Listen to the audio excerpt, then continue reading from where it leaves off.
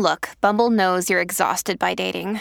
All the, must not take yourself too seriously, and 6'1" since that matters. And what do I even say other than, hey?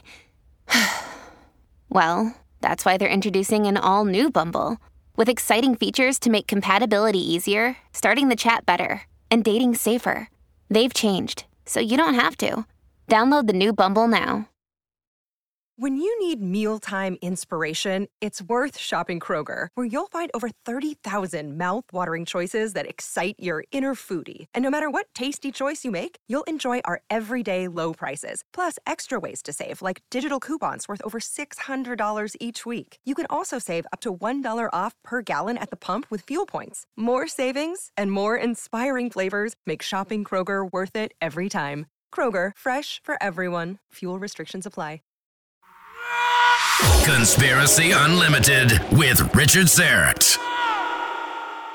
Welcome to another episode of Conspiracy Unlimited Plus for premium subscribers. And we're here with RFK assassination researcher Lisa Peace, the author of A Lie Too Big to Fail, The Real History of the Assassination of Robert F. Kennedy.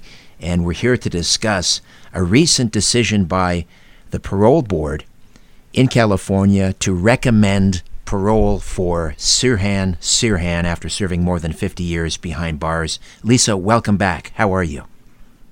I'm okay. And you were one of the first to suggest that he might actually get paroled. So very good on you there. You were the one that I believe that initiated a letter-writing campaign in hopes of convincing the parole board that Sirhan Sirhan deserved parole. This was his 15th or 16th attempt at parole. I know that it's only a recommendation. It could be overturned. Ultimately, it'll be up to the governor, and this could take another almost 200 days before this is resolved. Right. What changed this time? So what changed this time? Two very important developments. One was the election of Gascon to the L.A. George Gascon as Los Angeles District Attorney. And in the past, prosecutors have been sent to parole hearings to argue to keep the guy they convicted or the woman they convicted in jail forever. And Gascon says that's not the way the justice system should work. We should allow that people can grow and change and come to feel remorse and truly pay their debt to society and ultimately be released. So that's his point of view. And for that reason, he is now forbid any prosecutors from Los Angeles to attending anyone's parole hearing, including Sirhan. So that's number one. And then number two, separately, there was a law passed in California recently because our jails are incredibly overcrowded. I think I read today there were 40% overcrowded in the sense that there's all these criminals that they literally can't put in jail because there's no room for them.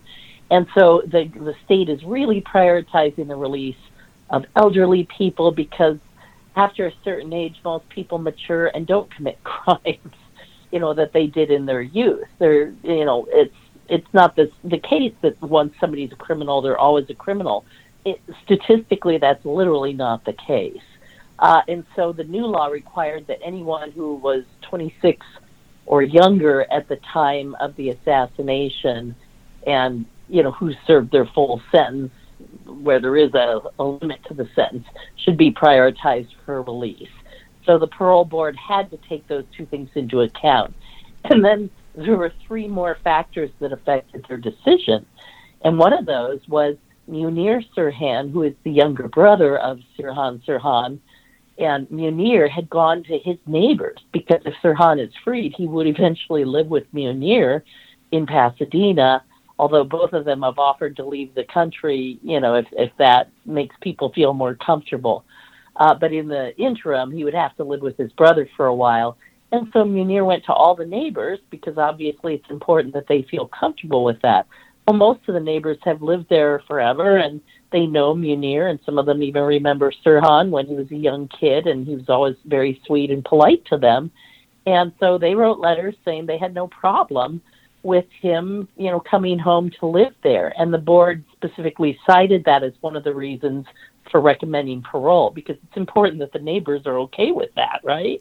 Absolutely. And Right. And then another factor, of course, was Robert Kennedy Jr. wrote a long letter himself, and then his brother, and Robert Kennedy Jr., of course, the direct son of Robert Kennedy, Douglas Kennedy, another son of Robert Kennedy, actually attended the parole hearings. They did these things virtually via Zoom, as we are all doing these days in our work lives because of COVID. But over the computer, he had an exchange with Sirhan, who broke down and cried and really expressed remorse for, all the pain he'd caused the Kennedy family and indeed the country.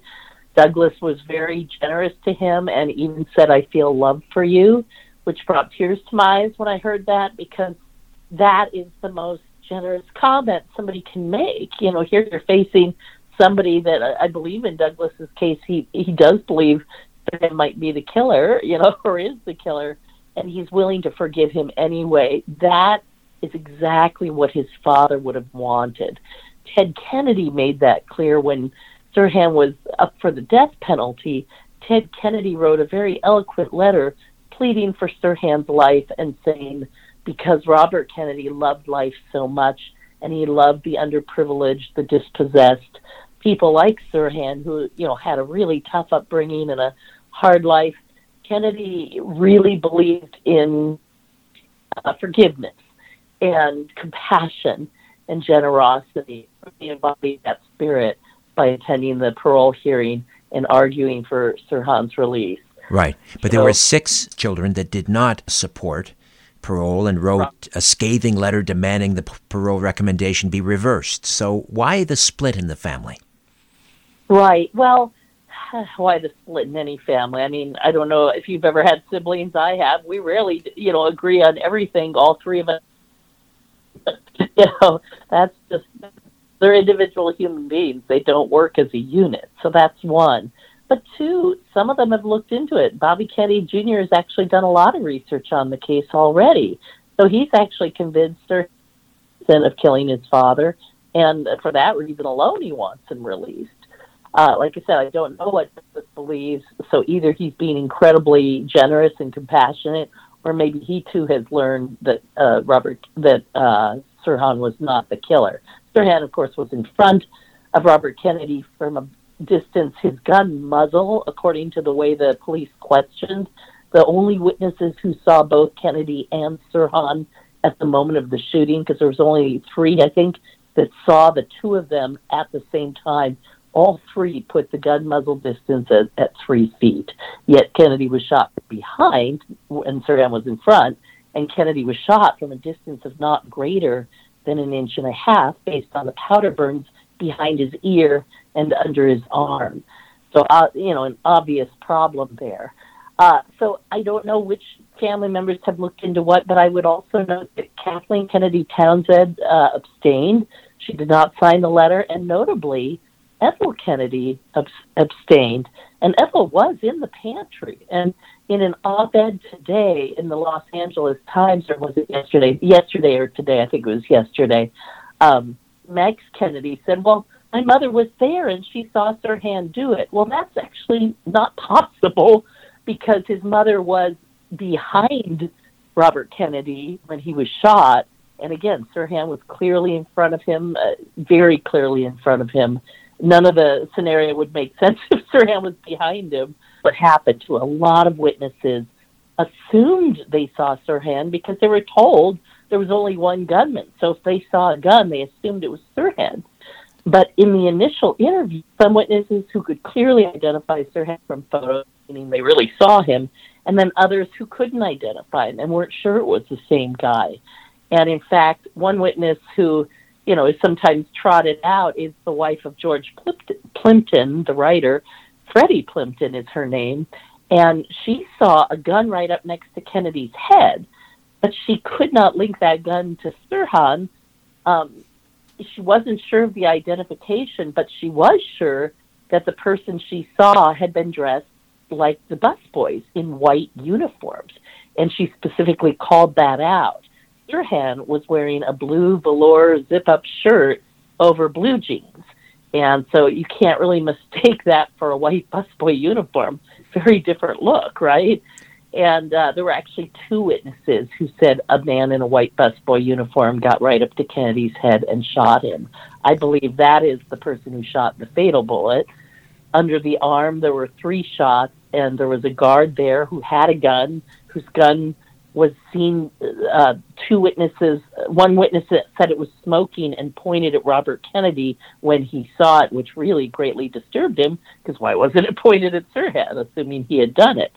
And another witness said the guard fired his gun 3 times, and Kennedy was shot under the arm 3 times. The guard was literally holding Kennedy's right elbow with his left hand at the time of the shooting. No one was in a better place to make the underarm shots.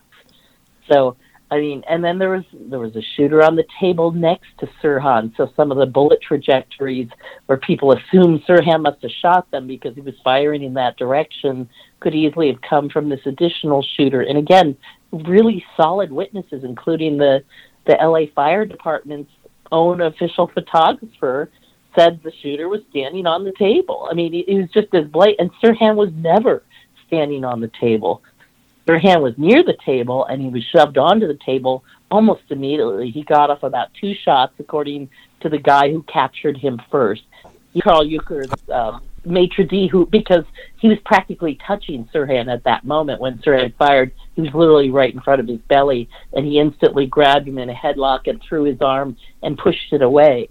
And at the trial, he expanded the 2 bullets to possibly 3 shots. But again, Kennedy was shot 4 times. 5 other people were shot once, but Sirhan didn't get more than 3 shots at anybody.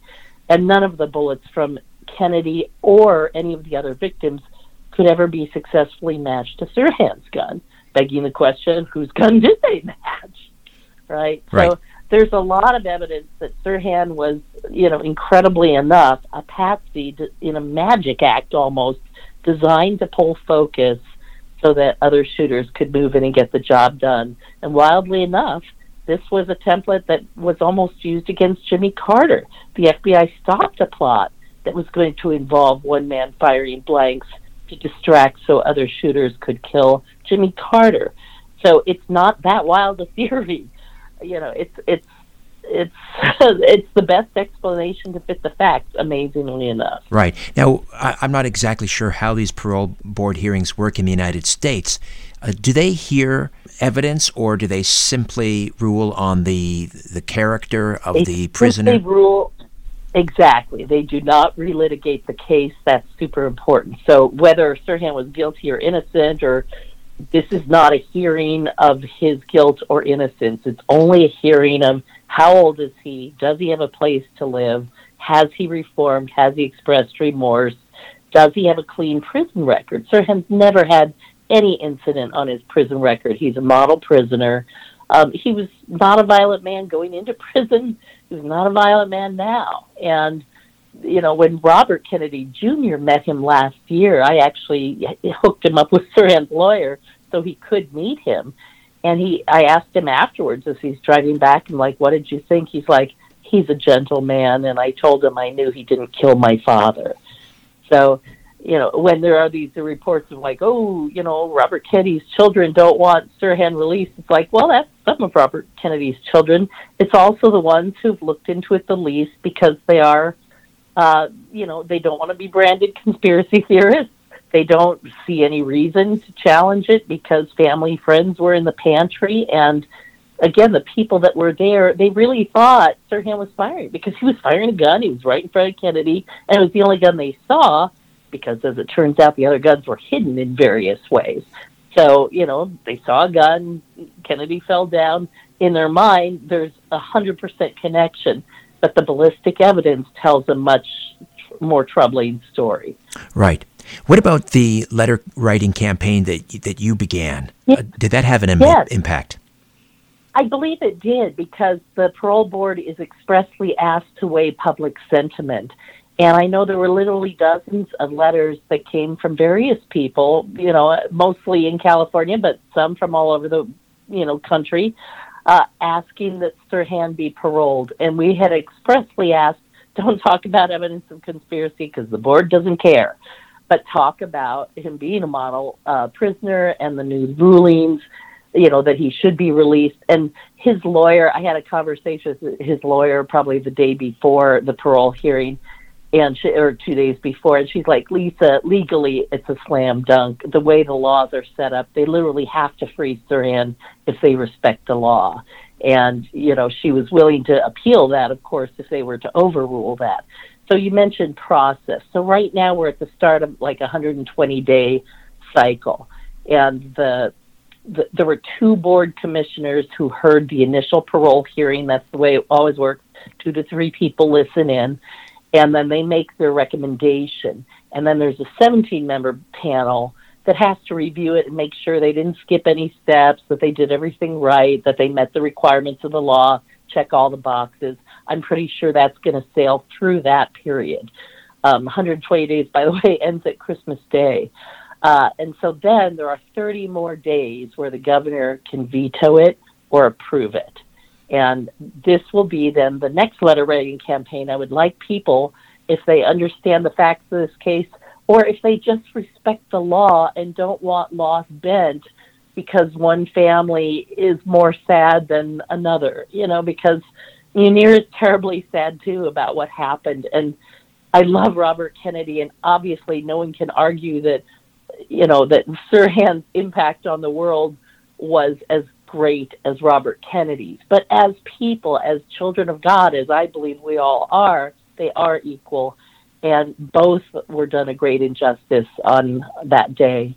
And I think it's really important that he be freed. It is the law, and I don't like the idea that the governor can overturn on his whim the ruling of 17 people who are all qualified lawyers. I mean, these are all very professional people. It's not a bunch of bumpkins sitting in a kitchen, chewing on this. These are professional lawyers who review the facts of the law. And we are either a nation of laws or we are a nation of men. And we literally fought the American Revolution because they didn't want to be ruled by men. They wanted to be ruled by laws because men can be capricious. I mean, I don't mean men as males, but humans can be capricious or vengeful. So the law has to build in a certain amount of compassion and respect because victims can't be expected to react with compassion. I mean, if my own father had been killed, I might be thinking exactly the same way as the Kennedy children. I do not want to judge any of them. The trauma they went through is incredible. But I do know, I have looked into it for 25 years, and I'm 100% certain they have not, because if they had, they would at least know that Sirhan couldn't possibly. It's one of the first things you're going to come to if you look into the case, where Sirhan was standing relative to Robert Kennedy and what the autopsy report found. And these two things are irreconcilable. People have tried to suggest, no one really saw the moment of the shooting, but that's simply not true. 3 people described the scene exactly the same way. And that's not an accident. That's what happened. And so I do think it's important to go by the law, not by any of our emotions. My emotions are their emotions. If we follow the law, Sirhan should be paroled at the end of those 120 days. And what an incredible Christmas gift that would be to the world, because it would signal America still respects justice and the rule of law is higher than the sorrow of any man or nation. I'm trying to imagine, I can't, but I'm trying to imagine if Sirhan is paroled and he is set free, what life will be like for him? What life will be like for him? Right. First, he has to go through another 60-day process of transitioning to actual society again, because obviously he's been in prison more than he was ever out of prison. He was, 24 years old when he, was jailed, and he's now been in jail 54 years. So there will be some re-education. But he does have, again, a brother alive who's partially blind and needs help, living in Pasadena. And Sirhan's old bedroom, his exact same house that he grew up in, it's all still there. So there will be some comfort and familiarity and a little bit less of a learning curve. It's not, that's not a high-tech family. There are no computers there. It's, it's a very modest, simple place where he can live out his final days. Wyndham Hotels and Resorts makes travel possible for all. Whether it's the long haulers looking for a great cup of coffee, a roomier rest for the on-a-whim road trippers, or a place to make summer memories with the whole family. No matter who you are, where you're going, or why, with 24 trusted brands to choose from like La Quinta, Days Inn, and Super 8, your Wyndham is waiting. Get the lowest price at WyndhamHotels.com. Restrictions apply. Visit website for more details. Hey, it's Kaylee Cuoco for Priceline. Ready to go to your happy place for a happy price? Well, why didn't you say so? Just download the Priceline app right now and save up to 60% on hotels. So whether it's Cousin Kevin's Kazoo Concert in Kansas City, go Kevin, or Becky's Bachelorette Bash in Bermuda, you never have to miss a trip ever again. So download the Priceline app today. Your savings are waiting. Go to your happy place for a happy price. Go to your happy price, Priceline. I'm sure there will be many people that will be very interested in talking to him. Do you think that he'll basically refuse all interviews if he gets out and just say, I want to put all that behind me? Yeah, for his sake, I hope he does, because I know if I were in his position, I would not want to talk to anyone. It's like, my God, I just want to live my life. So I really hope people don't bombard him or call him or write him or let him have a little peace at this point in his life. He's 77. And I mean, I'm not that old, but, I'm pushing 60 and I'm tired, And when people reach out to me, I don't always have the energy to talk to him. And I imagine by 77, I'll have even less energy. So I do hope at some point people let it be. And Sirhan and his brother have both said, they'd be willing to leave the country or be deported or whatever it would take for people to feel comfortable about him being paroled. I know that you wouldn't reach out to him, but you would obviously you would respect his wishes. But if he said, you know what, Lisa, I will sit down and I will speak to you and only you and maybe Bobby Kennedy Jr. and you can ask me anything. What are the 3 or 4 questions you'd ask him? I've thought about that a lot of times because here's the thing. I actually believe that he truly doesn't remember what happened. But the one thing, there is something that's come up recently where somebody showed him a picture of a girl in a newspaper and he believed he had coffee with that woman. That I would like to talk to him about because that seems to be something he remembers. But re-interviewing him about the crime, I mean, he's racked his brain over the years and it's just not there. And, I'm not a hypnotist. I couldn't put him under and interview him that way. So, honestly, I don't think that's where the focus should be because I don't think he has the answers. I don't think he knows what part he played in that. And, I would rather be able to interview Robert Mayhew's son or something, the son of the actual, planner of the assassination, in my opinion. Robert Mayhew worked for Howard Hughes, but he also was on retainer at the same time for CIA. In fact, his CIA retainer, he renegotiated it in August of 1968, a couple months after Robert Kennedy was killed. Got some more money out of the CIA.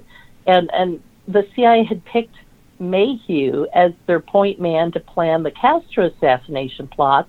Why would they pick him unless he already had high-level experience assassinating either heads of state or, hard-to-get-to people? You don't pick an amateur to do something like that, right? And somebody obviously closed-mouthed who would never, ever confess or talk about it. And so Mayhew was connected directly. The people that he knew in the CIA that hired him were the Office of Security people that were running the MK Ultra and other mind control experiments. And it's very clear to me that Sirhan had been programmed and hypnotized to fire at something in the pantry, not a person. And Dan Brown, a professional hypnotist who's written some of the textbooks used currently to train people in hypnosis, got to interview Sirhan for about 60 hours over a few years, thanks to William Pepper, Sirhan's lawyer. And talking to Dan Brown under hypnosis, Sirhan was able to describe that at one point in the pantry, he was pinched by a girl in a polka dot dress, and suddenly in his mind, he was back at the target range where he had been earlier, and he saw the big round targets, and he pulled out his gun and started firing at targets. And that sounds really far-fetched to people if they haven't studied hypnosis. But I actually studied hypnosis intensely because I really wanted to understand how it worked.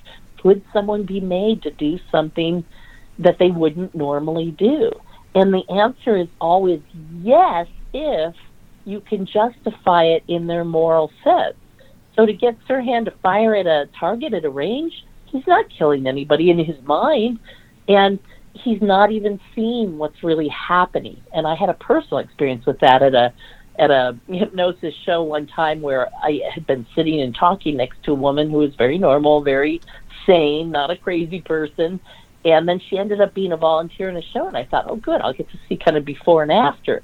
And during the show, she was given a piece of play money and told it was a $25,000 check. And so during the show, she's all excited, woohoo, I won money, and blah, blah, blah. At the end of the show, the hypnotist is like, okay, you're all unhypnotized. Thanks, everybody takes the applause, leaves. I went to talk to the hypnotist about Sirhan and, what's possible. He got visibly nervous and left the area. Now, he's too young to have been involved in those events, but his reaction was really interesting to me. But anyway, after the hypnotist had left the area, I spotted that woman again, and she looked really upset.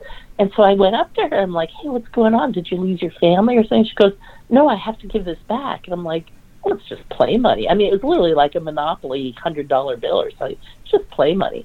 And she goes, no, it's a $35,000 check or whatever it was. And I was so shocked because it was clear that was the first time I realized she is in the grip of a hypnotic illusion.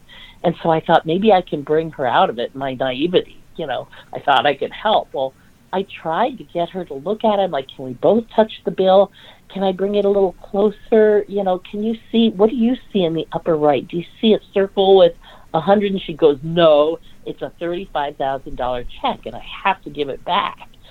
And it broke my heart because she was distressed, and I could not shake her of the hypnotic illusion she was in. So I do understand that Sirhan was programmed to see targets. He pulled out his gun and started firing straight ahead at the targets. And the girl who was with him had put him directly in front of Kennedy. Now, if Sirhan had real bullets, he would have shot Kennedy in the chest, in the heart, because that was their relative height, basically. Robert Kennedy was about 5'8", and Sirhan was about 5'4", and by the accounts of, again, the people who saw them both at that time, Sirhan's arm was basically parallel to the ground, maybe firing even a little bit down, but not up. And so he would have hit him in the heart or the chest or the stomach. But there were no bullet holes in Robert Kennedy from the front because I believe Sirhan was firing blanks. And again, I believe this based on numerous eyewitnesses' accounts, including Rafer Johnson, who you mentioned earlier. He said it looked like a cap gun throwing off residue. That was his first comment to the police, and he was one of many. There were like 20 people who said it sounded or looked like a cap gun, a very large number. People described a visible flame coming out of Sirhan's gun, and you don't see a visible flame if you're firing bullets. You only see a flame if you're firing blanks. And the shells that were removed from Sirhan's gun, some people have said, well, you can't make those into blanks, so he couldn't have been firing blanks. You can make any shell into blanks, even the rimfire ones that were retrieved from his gun. And there's a YouTube video showing you how to do it. All right, so, and then somebody's like, well, why would you do that? That's so hard. It's like, well, you do it for exactly that reason, because no one would do it, so no one would even think that had happened. Anyway, it's interesting, when a panel re-examined the evidence, this isn't even in my book, but in 1975, when there was a court order that the shells would be examined too. That was in Court Order 1, but in Court Order 2, after some revisions, the shells disappeared and were never mentioned again. Mm-hmm. And I think it's because maybe the shells would have showed that Sirhan was firing blanks, so they thought, oh, better not let those be investigated. People will figure that out. You mentioned Robert Mayhew, and I'd read where his activities and his organization, as you say, a long time clandestine espionage activities with this individual. The old TV program Mission Impossible was based on his company. That's true. That's true. Robert A. Mayhew Associates, or RAMA, as people in the know would call it. Yes, the CI basically asked him to set it up so he could perform as a cutout. So not an official CI employee, but like I said, paid by the CI and on retainer, which to me is essentially the same thing. But yeah, they were the go-to for the crazy things the CI didn't want blamed on them. So they had Robert Mayhew go out and do it. And interestingly enough, in the Castro plot, in the IG, the Inspector General's report on the Castro plot, which was kind of a CIA internal damage control, they talked about Mayhew, and at one point somebody says something like, oh yeah, we've got, Mayhew would never go against us, kind of like we got him by the balls. It wasn't that language, but it was kind of words to that effect, like we completely control Mayhew. And that's why I know if he was behind the plot to kill Robert Kennedy, as the guy who shared an office with Mayhew at the Hughes Corporation in Nevada, and that would be John Meyer. John Meyer literally sat with Mayhew, and he said Mayhew would get drunk every night, and that he would start to spill the beans and talk about things he wasn't supposed to talk about. And it was very clear to him after the fact that Mayhew had been deeply involved in the plot. And when John Meyer read to me and David Talbot, we actually went to his house in Canada, and he pulled out some of his... He was an obsessive note taker. He took notes every day of everybody he met, what they talked about. He wrote down like airline ticket numbers, and I mean, he just was one of those types of people. He collected all that. And so in the days leading up to the assassination, you could tell as he was reading it to us, both David and I were getting chills, you could tell that Mayhew knew Robert Kennedy was about to be killed. You wouldn't know that beforehand, but after the fact, it was totally clear that's what was going on. And then afterwards, at one point, Meyer talked to somebody about Thane Caesar, the guard who was standing right at Kennedy's elbow, who probably made the 3 shots under the arm. Thane Caesar was also working as a security, like a bodyguard for Howard Hughes under Mayhew. And Meyer talked about Caesar because he had been reported in one of the newspaper articles as being in the pantry, and Mayhew threatened him as like, don't you ever talk about Caesar again. Don't you ever mention his name. And so, Meyer's kind of connecting the dots here. It's like, oh my God, I think Mayhew and Caesar just killed Robert Kennedy. So very, very interesting story. And again, how can I possibly explain all this, in a short amount of time? I want people to read the book, and I'm not trying to sell a book. You can get it from the library. Unfortunately, you can probably find a free PDF online. I don't recommend that because there are lots of viruses with that. All local libraries are wonderful and need your support, and you should go get it there if you don't want to buy it. A Lie Too Big to Fail, the real history of the assassination of Robert Kennedy. At this point, we wait another 150 days or so. Christmas Day would be the 120-day period, and I assume the governor could veto it sooner. I mean, that would be the 120 days. He could signal a veto sooner. I don't know how that works. I think he has to wait at least the 120 days because, again, if there's any flaw in the process or some legal step that wasn't crossed, anything could still happen. But the 30 days from Christmas on, that's where the governor will make his final decision. But I say, please, people, if you care, don't wait. You can Google the governor's address and just write him and say, please follow the law and release Sirhan, because he's really due. And bonus, he's actually innocent. Lisa, always a pleasure. Thank you so much. Thank you, Richard. Bye-bye. A new Conspiracy Unlimited with Richard Syrett drops every Monday, Wednesday, and Friday at conspiracyunlimitedpodcast.com. Blow your mind. That is all for now. Oh, and remember to share and give a 5-star review because we have huge egos and need love. We're like cats. We need constant petting.